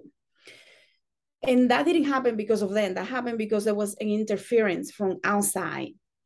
They one of the Well, things that so they what kind of outside interference was that? Is that some other ETs yes, or okay, negative entities, okay, um, ETs that created the interference that remain around the planet, and yeah. that's why people are easily seduced to do things that they shouldn't be doing because originally that wasn't the case. Sure. Did they mention a kind of a name or a designation for those? No, I think that they I'm a little hesitant to say because Sure. I don't want people to think all of them are the same. Yeah. But what they indicated is that there was an alien reptilian race that created this disturbance. That doesn't mean all the reptilians are bad people, are bad beings. Yeah. I just want that to be clear. Okay, but that is something that was spoken. Like, had you read about that prior, or you that's No, just what they told you? Okay, yeah, I did learn about it later. yeah, like I was like, is this true? Can I find evidence of this? Because a lot of the things that are communicated, I honestly don't know about it. Like I don't go looking for that information. So later I Interest. might find something that confirms the information. Yeah, interesting. I don't go down too much of this as well. I find that a lot of getting to the real. So I'm slightly hesitant. You're hesitant to reply. I'm hesitant to ask you, partly because a lot of the real specifics can be a bit of a wormhole, that you can go down into and get really tangled up in the details. I think the Yeah. interesting thing is, they've just said, look, what you're doing, you're ready for the next phase. You can start doing it this way. We're going to give you the outline and the structure of the program that you should take people over, and it's 1 year. I think that's great and very wise thing to do. And if you need some help in sessions, reach out to us. And then they're even getting involved in, as you say, removing some of the stuff for yourself from, sexual abuse Yeah. trauma from past lives, helping with removing, these earthbound spirits like that priest in one of your guys. So yeah, being, and that's to me that's an indication of a good being, which is one that's not all about itself and it's all the details. It's about just cutting to the chase and getting to therapeutic resolutions for those that need it. So I think Mm-hmm. that's a really good sign of like ETs that are useful to communicate with and are fine, and you're not going to have issues. But as you mentioned, like there are a lot of entities around there. And so this is just one thing. So I'll just have a little rant or talk just to preface this. So even for people like maybe if you're a hypnotherapist listening to this and like, well, past life regression therapy is about as weird as I want to get. Now we're talking about aliens. Like, come on, this is crazy, you know? And so if you're a hypnotherapist or a past life therapist, you will meet sooner or later, probably, if you've got any, inclination or karmic thing to connect with it, people who have ET experiences. Yeah. So I'll just give it just a little list of the kind of experiences that I have as a therapist and that I'd expect my students or people that watch this channel and do this spiritual regression. This is the kind of thing that will happen. So in terms of ETs, the first thing is if you do past life regression, you can regress people and they will be on other planets. Yeah. They'll straight up be ETs themselves. And so that's the first level of ETs is like you were one, but or you had a past life in another planet. And then you can get into the details of what that planet was and the names and whoever. But it's often you can then get advice. For example, it becomes then like a between lives regression. So, for Mm-hmm. example, in one of these times, they didn't regress to a planet; they actually regressed to being on a ship, and Yeah. they're on this ship, and they were saying, "We're choosing." And so the person was just about to leave being an alien or an ET and be incarnated on Earth. And they made a decision, like, one of us has to incarnate on Earth and it's you, and that person volunteered, just like this whole I'm volunteering to, to be this, go to that mother, even though she's going to traumatize me. Guess what? Everyone gets a bit traumatized. And so these ones as well. And so it becomes a bit like a between lives regression session. And so our clients can actually be ETs. And then Mm-hmm. the other time that I find ETs is that I tend, a lot of what we talked about in the last podcast was earthbound spirits and dark force entities that are attached to clients. So in that context, where there's one, there's many. There's one EB, there's some other EBs probably. And then there's those EBs, if they're harder to get rid of, they've got DFEs attached to them. And then while I'm going through doing attachment for people that are presenting issues of I've got attachments that are affecting me, one of those attachments can be an ET. Mm-hmm. And those ETs can be people with positive intentions, like the Catholic priest, but those intentions are now unskillful, forgotten, clouded, not necessary. So you can release them. There can be information, but they've got a positive intention. There can be information gatherers that have got a neutral thing. So you can Right. find ET devices that are there monitoring. Do they still need a lot of those projects? Those experiments ended millennia ago, but they never told the ET technician, and you can just take it off. And then sometimes you can have ETs that are disrupting and that have a negative influence. So we've talked about two types of ETs: one that are really helping, Arcturians, and some that are not, some form of reptilian. And they may not even, they also may be non-emotional. They're harmful, but they're not really trying to harm. They just don't care either way. And if you're hurting the person, they just don't care. and sometimes they can even have negative influences. But remember, all of this is in the context of me being really a person who only wants to do therapy and has got people who've started coming to release earthbounds and DFEs. And then ETs happen to be there, and as a sort of a third thing. So this is very different from somebody who doesn't have any presenting problems in terms of attachments, and then starts meditating and gets an ET coming through. So the kind of ETs that I deal with are really, as a therapist, really to help people with problems. And the kind of ETs about channeling them when there's nothing going on, I just want to get some information, that's just not my wheelhouse. It's not something I do, but it's something a lot of people do and get a lot of benefit from. So I know ETs are a bigger thing in the QHHT community, and but not so much in the past life regression community. But there are people that get really interested in it. But for me, it's a side project. I'd always come back to the therapy that I'm doing. I think it's really interesting for people to see people like Victoria, who have gone through the traditions of Dominican Republic and been initiated, and they can see that there are difficulties that can arise by doing those kind of practices, but they know how to get out of them. And so one metaphor for me is that, if you get involved in the occult, if you get involved in channeling ETs, it's very safe for some people, and it's dangerous for others. I agree. And my metaphor is like, if you've got a motorcycle, if you're a skillful, well-trained motorcyclist who knows when to ride and how to ride motorcycles, aren't particularly dangerous. If you're a naive person with no training who's 18 and you've got a crotch rocket, they're extremely dangerous. You should not be on them. Absolutely. Even my dad came to visit me in India, and I've got a motorcycle that I know how to. I've ridden motorcycles my whole life, and I know those streets. He hadn't ridden a motorcycle for 20 years, and he didn't know what he was doing. Super dangerous. And then he tried to follow me and do what I did. I'm like, do not do that. Just because I did it doesn't mean you can. But if someone is skilled, then they can follow me. If they're not, they really shouldn't. And so how does that metaphor and some of those distinctions sit with you? What do you think? No, I agree. I think a lot of people navigate very dark waters without knowing. And that's why it took me time to go through some of these things, because I didn't want to rush into anything. I might be very spiritual, but I have common sense. So, Yeah. Making sure that we're spiritually mature to go into some of these things is crucial, because a lot of the time people might be channeling something that they don't even know, and they think, oh, it's over the light, and they don't realize what they're doing.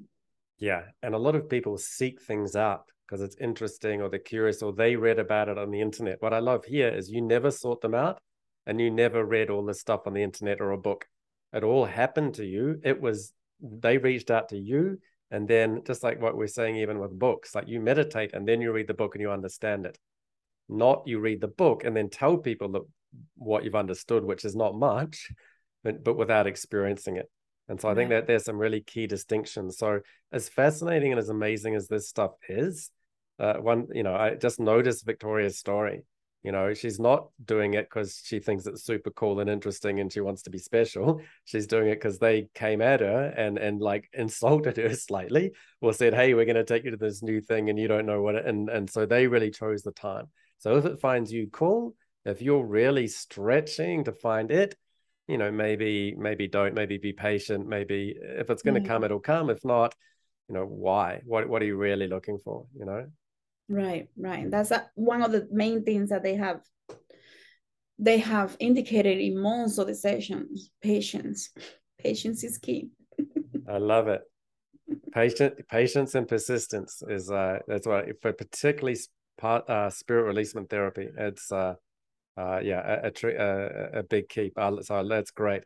So tell us a bit more about the method of channeling you do. Is that, we talked about meditation before and your inner wisdom? Is that something that now you're in a regular contact with them?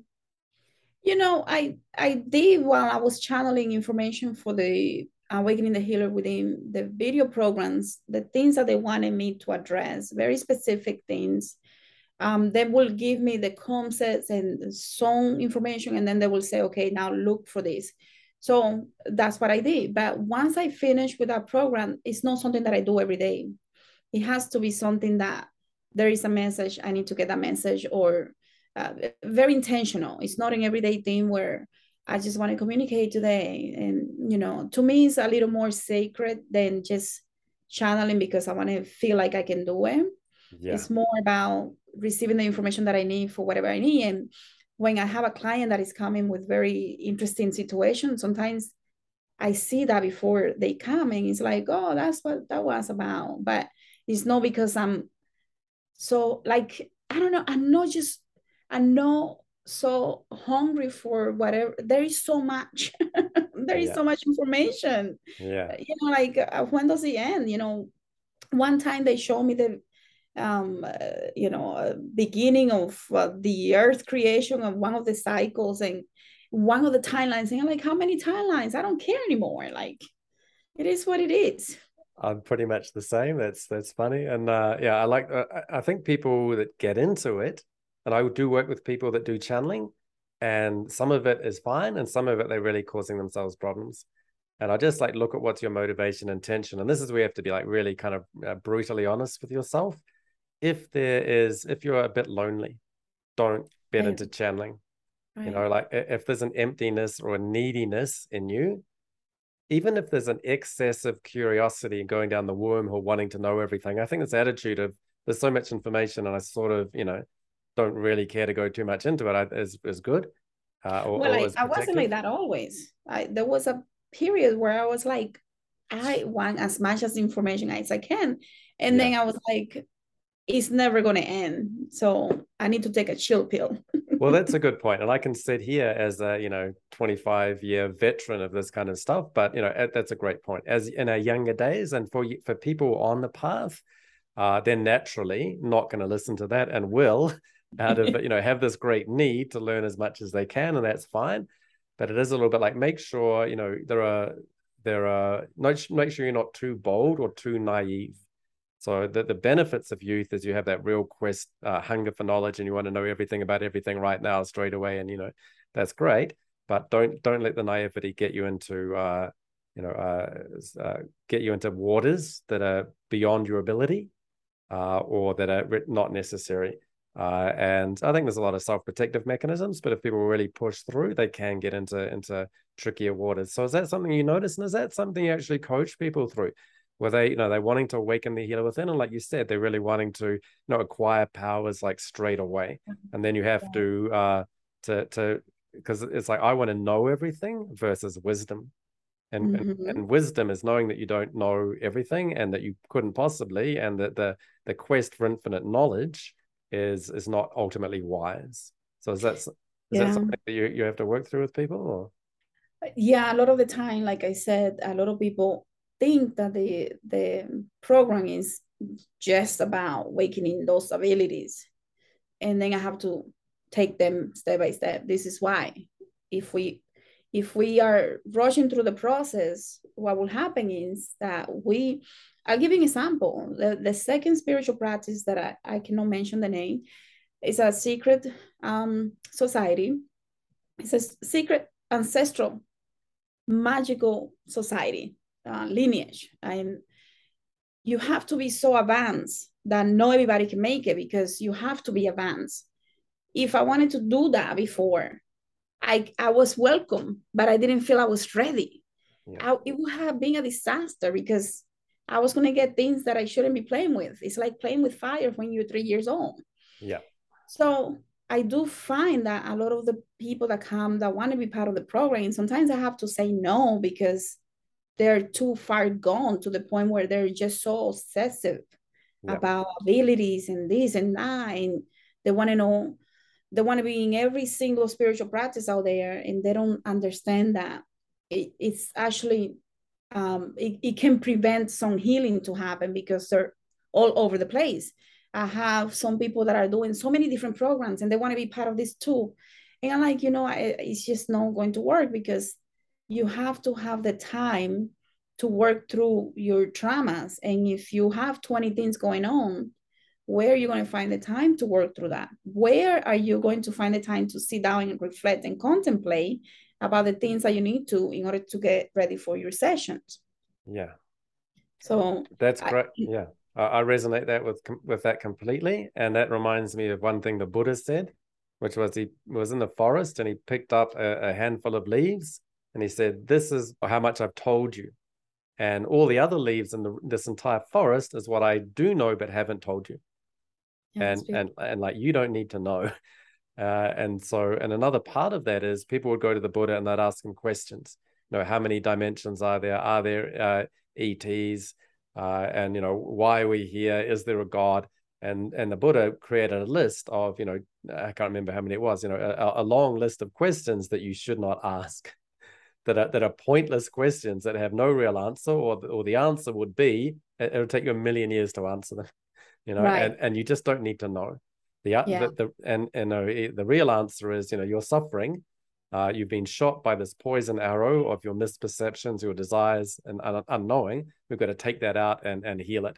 And the rest of it is really just getting in your way. And that's exactly what you've said in a way as well. And to me, that's very wise. So for trying to fulfill people's, quest for knowledge about, and answer questions that don't need, that the best answer to a lot of questions is you don't need to be asking that question, Yeah, I one of the things that in a trance session, the Arcturians show me this wave like this, and in the center, they put my younger Arcturian self in it, and they said, "This is when you find that everything else doesn't matter, when you're writing this middle poem." Then they show me the part where, as a younger Arcturian, I think it was 7th dimension, and somehow it moved to a higher dimension, and then it was like, now what? So then I had to start all over again and get to that middle point, and I was like, oh my God, so it doesn't end ever. Yeah. And I think that's when I got my chill pill. Take a chill pill. Right. Yeah. And yeah, so that process does have to happen. So, but yeah, so say that again. Was that you when you were younger Arcturian? Does that mean they told you, or you're regressed to remembering having been incarnated as an Arcturian in the past? They regressed me to a point where I was actually in a 7th dimension body. Yep. Through the process of evolution, I went into a higher dimension, and then as a higher dimension being, I was making decisions that were very, very like important. And then at that point, I remember feeling the feeling of, now what? Like this was what I wanted. Now what? Like that's what I wanted to experience. And now when I got to experience that, it's like, now what? And then they took me back to that. It looked like a DNA strand, but it was very wavy. And in the center, they put the light body of me, and they said, this is where you find peace. And since then, it's been like, okay, I'm good. Okay. I don't need to know everything anymore. And so are you saying that you had been an Arcturian in the past? Yeah. Okay, right. Yeah. So, and is that something, did you ask them, like, I'm Victoria in 2019, why are you connecting me? I'm trying to have a nap. And did they then also tell you, like, we're connecting to you for this reason, you've got a mission, you agreed to be part of this, you'd set this as an intention when you were one of us, and now we're connecting to you. So, do they give you some of that explanation? So there wasn't such a long explanation. There was a very little explanation. And it was like, I know who these beings are. It was very familiar. Right. They were teaching me things that I needed to learn to take it a step further, what I was already working on. Yeah. Because when they started coming, I was already very advanced with removing entities, doing work that was very advanced for someone that was only in it for 7 years, right? And I was asking myself, where is this coming from in regards to what do I do with this? Like, I have businesses, I was contemplating life, like, do I go full time? Do I stay? And I was contemplating a lot of things. So they started coming so that I could see them, because in the dreams I will have a lot of experiences. But it was in 2019 when I started seeing them more with my eyes, like being able to have that interaction. So it was a process of getting to the point where they wanted me to be a physical being here, bringing in their energy to work with people that are ready to receive their energy, which is why a lot of my clients will receive the assistance from the Arcturians, even though they're not necessarily Arcturians. A lot of people that come may be from Maya, Pleiadians, whatever. And if for whatever reason, the higher self says it's okay to bring in the Arcturians, we bring in the Arcturians and they will work with them to do whatever they need to do, because they have a very high technology.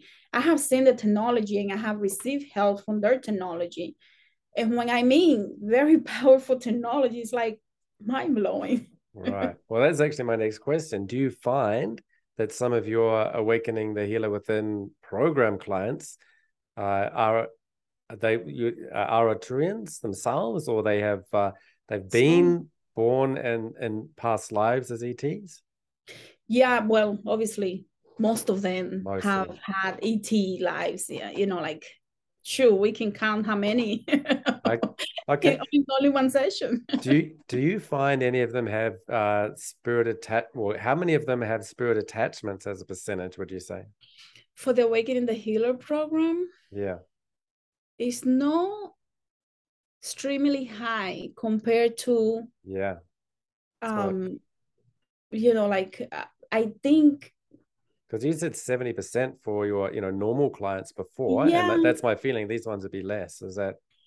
It is less, but I will say a percentage of them do have attachment. I'll give you an example. I have a new person in the program.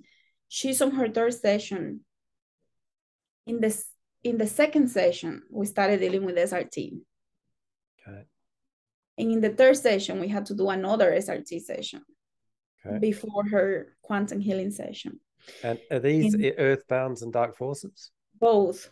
Okay. Now, do you get many ET attachments, like devices or any ET attachments that they preferably shouldn't be there? Do you find that much? We do find quite a few attachments. Yeah. But this is the thing. Yeah. A lot of those attachments are not there. I'll give you an example. A lot of those attachments are there because at one point the person needed to be monitored to make sure that the person will go and do what it needs to do. And those attachments will create. I have someone, he is, my goodness, this guy is amazing. He's coming into his spirituality now in this physical body now, but he's wow. And he had an attachment in the back because they were worried. His assignment was so big that they had to put an implant there to make sure that they would always knew where he was in case he needed their assistance. So they said he doesn't need it anymore. He's finally got it. Yeah. So they removed the implant. He hasn't had any back discomfort, like he work out and feel the back problem. And that was coming from the implant. I had another person that had an implant in the eyes, and she will even see like a red cone and things. And it was because she needed to be monitored all the time. They said, no, we're not going to take it out yet because she still doesn't get it. She still is not there yet. But then I have other implants that were there for not the highest good of the person that needed to be removed. Yeah. So in the work that I do, which is, I acknowledge very much that it's a subjective experience, and I'm really a therapist who helps people with earthbound spirits, dark forces, past lives. Hence, almost all of the ET devices that I see, just like all the other things, can be removed. No hesitation in removing every single. There's no excuse for an earthbound spirit. They can all be removed. DFEs, every single one can be removed. And that's sort of the basis I bring. Hence, when I see ET attachments, 99% of them can and should be removed.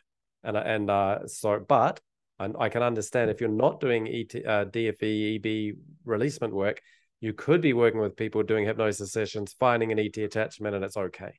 But it's really my subjective background that means most of the time it isn't. And it's either because there can be some DFE influence that's my wheelhouse and not somebody else's, and then they have attachments there and they can influence the ETs.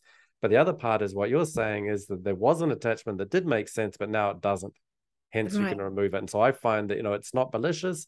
It was there for a good reason, but it doesn't mean it just has to stay there. And what you're saying, like back pain, eye vision, they're impairing people in this life in the moment. And there's a therapeutic resolution you can do, which is let's release it.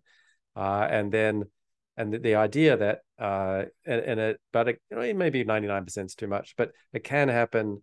Put it this way, I have seen some instances, whether it's a few people who have got devices where they really want to have it on them, and everyone agrees that it's an okay idea and that it's not having a detrimental effect. But my feeling is, in like the QHHT world, that kind of thing, they'll see 90% they're positive and only 10%, they're sort of not needed anymore, they're obsolete. But for me, it's really most of the time they're not, but occasionally it's sort of okay to be on it. So that's one little thing people would say to me from QHHT. Why are you going around releasing these ET devices? They're good. I'm like, well, it's a little bit, some of the time maybe, but most of the time not. But that's also my perspective. Because if you're doing a QHHT session, you're not doing it, with the presenting issue that they've bought you of spirit release. Which is the setup that I have and the setup they have is completely different. Hence, the statistics and the things they find will be completely different. They're 90% one way, I'm 90% the other way. But you can see why. So it doesn't. There's no real conflict there. There's no real disagreement. It's just the setup. Does that make sense? What do you think about that? Yeah, and I think a lot of the times the implants may be there from the ETs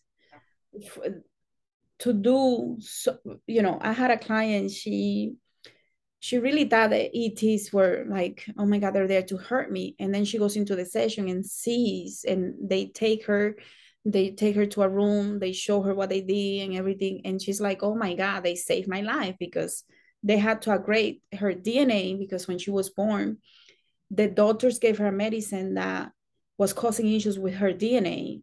And they had to take her when she was a child and do work to replace that medicine that was in her, that changed her DNA. So they gave her different DNA structure, but she was traumatized because she thought they're going to kill me. I'm in a surgery room. Yeah. Then she gets to see it from a different perspective, and she sees, oh my God, these people are actually here to help me, and they're part of my cosmic family and so on. But sometimes those ETs are not there to help you. I had a client where he ended up in a planet that was very dark, it was extremely to the point. This guy doesn't believe in ETs. He doesn't believe in spirits. He did the session because he was dealing with business challenges.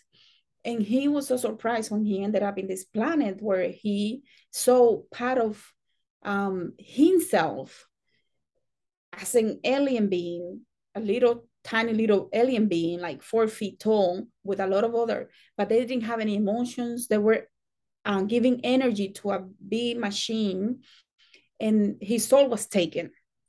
So the soul of this person is taken. When he sees all of this, he starts freaking out. He's like, I don't believe this, but it's happening. And he's going through all the emotions that you can think of. His body's vibrating at 100 speed. And I'm like, what the heck is going on? A version of his higher self from the future comes to tell him it's okay, because if you unplug this machine, all of these people in this planet are going to die, but it's not you who's going to die. And he had to go through the process of understanding that, to agree to unplug from this machine. And he's like, I cannot believe this made such a big deal in this physical body here now. But it happens. Yeah, that's great. Interesting points there. The people recalling being on an ET operating table and freaking out a little bit. That's come up in my sessions. And I think that's probably fairly common. But and so that's the kind of thing where also people might have a past life fragment and oh, I'm getting killed, and it's like, oh, I've got to come out of this, and they sort of freak out. But and this is what we can do. We can regress people and say, okay, you're on the operating table, someone's doing this. What happens next? And what are they saying? And what are they thinking? And then you build up that situation. You gather the narrative, and you realize, oh, it's all fine. It's all for it. And so that's one powerful reason for regression. So yeah, fascinating discussion, Victoria. I feel like we could talk for hours and hours more, and there's so many questions and stuff. But for now, it's a great session, a great chat. So no, I think we spoke about a lot of things. I think if anything, I think from this session, I think for those people that are into any of the secret or the occult, a spiritual practice, or anything that is out of their comfort zone, to make sure that they take the time to grow spiritually before they walk through those doors.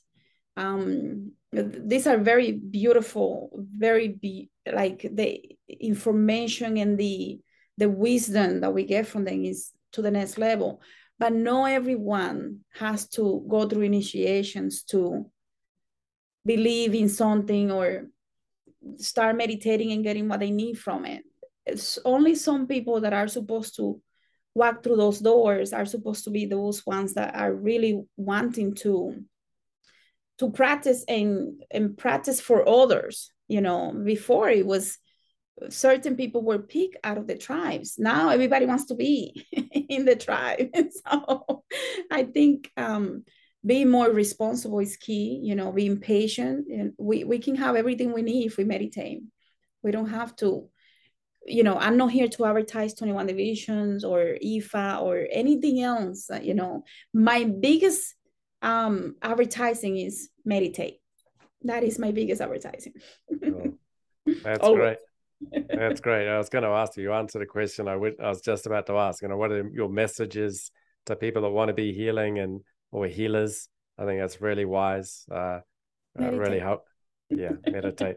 That's great. If you're on this healing path, just do what you need to do each day, follow your life purpose, and before you know it, you'll be there. But also know that there is a price to be paid, and a cost and a dedication and spiritual. Spirituality is a spiritual discipline. Absolutely. And disciplines, disciple comes from discipline. So, and being a disciple of this, it's really it's not like the freedom to know everything. There's a lot of discipline that you have to follow. And a lot of people, if you really realize how much discipline was involved, maybe you wouldn't want to know everything about it, That's exactly what I'm saying. Like, take the time, because you have to dedicate time every single day. I have to go into a process of meditation and doing other things every single day to be responsible. So if you go, people have a problem and they want to jump into one of the spiritual practices because that's going to solve the problem. And some people are being told, if you do this, you can save your marriage. If you do this, you can attract that man. If you do this, you can have a wife. If you do this, you can have the money. And we have so many people going to many different spiritual practices to fix problems, but they don't realize they haven't really fixed the problem. They just created another one. Because they're just adding more to the pile. That's my message. Yeah, and that's great. If you're interested in working with Victoria, I really recommend. She's an incredibly talented healer who really gets results and is really dedicated so much of her life and past lives to this. And so you can find her at the Soul Healing Tribe. I really recommend her for individual sessions, and also really recommend, this is why I wanted to have this other podcast, really, just so that people know about her Awakening the Healer Within training program. Go and check out the testimonials and videos she's got from people who've done it. It's amazing and a great blessing if you're lucky enough to hear Victoria's words and to connect with her. It's a blessing for you. So so thank you so much, Victoria, for blessing us with your time. Thank you so much for all the work that you do and all the great things you've done over many lives in this lives. You're so cool. That was funny. Thank you. The links to all of her socials and websites will be in the description box. So thank you very much, Victoria. Thank you. It was a pleasure. Thanks for listening or watching. If you're interested in having personal sessions or certification training in hypnosis or hypnotherapy, or regression to this life, past lives, between lives, or spirit releasement therapy, then visit my website, thepastlifeawakeninginstitute.com, for details. Thanks so much for watching or listening, and see you next time.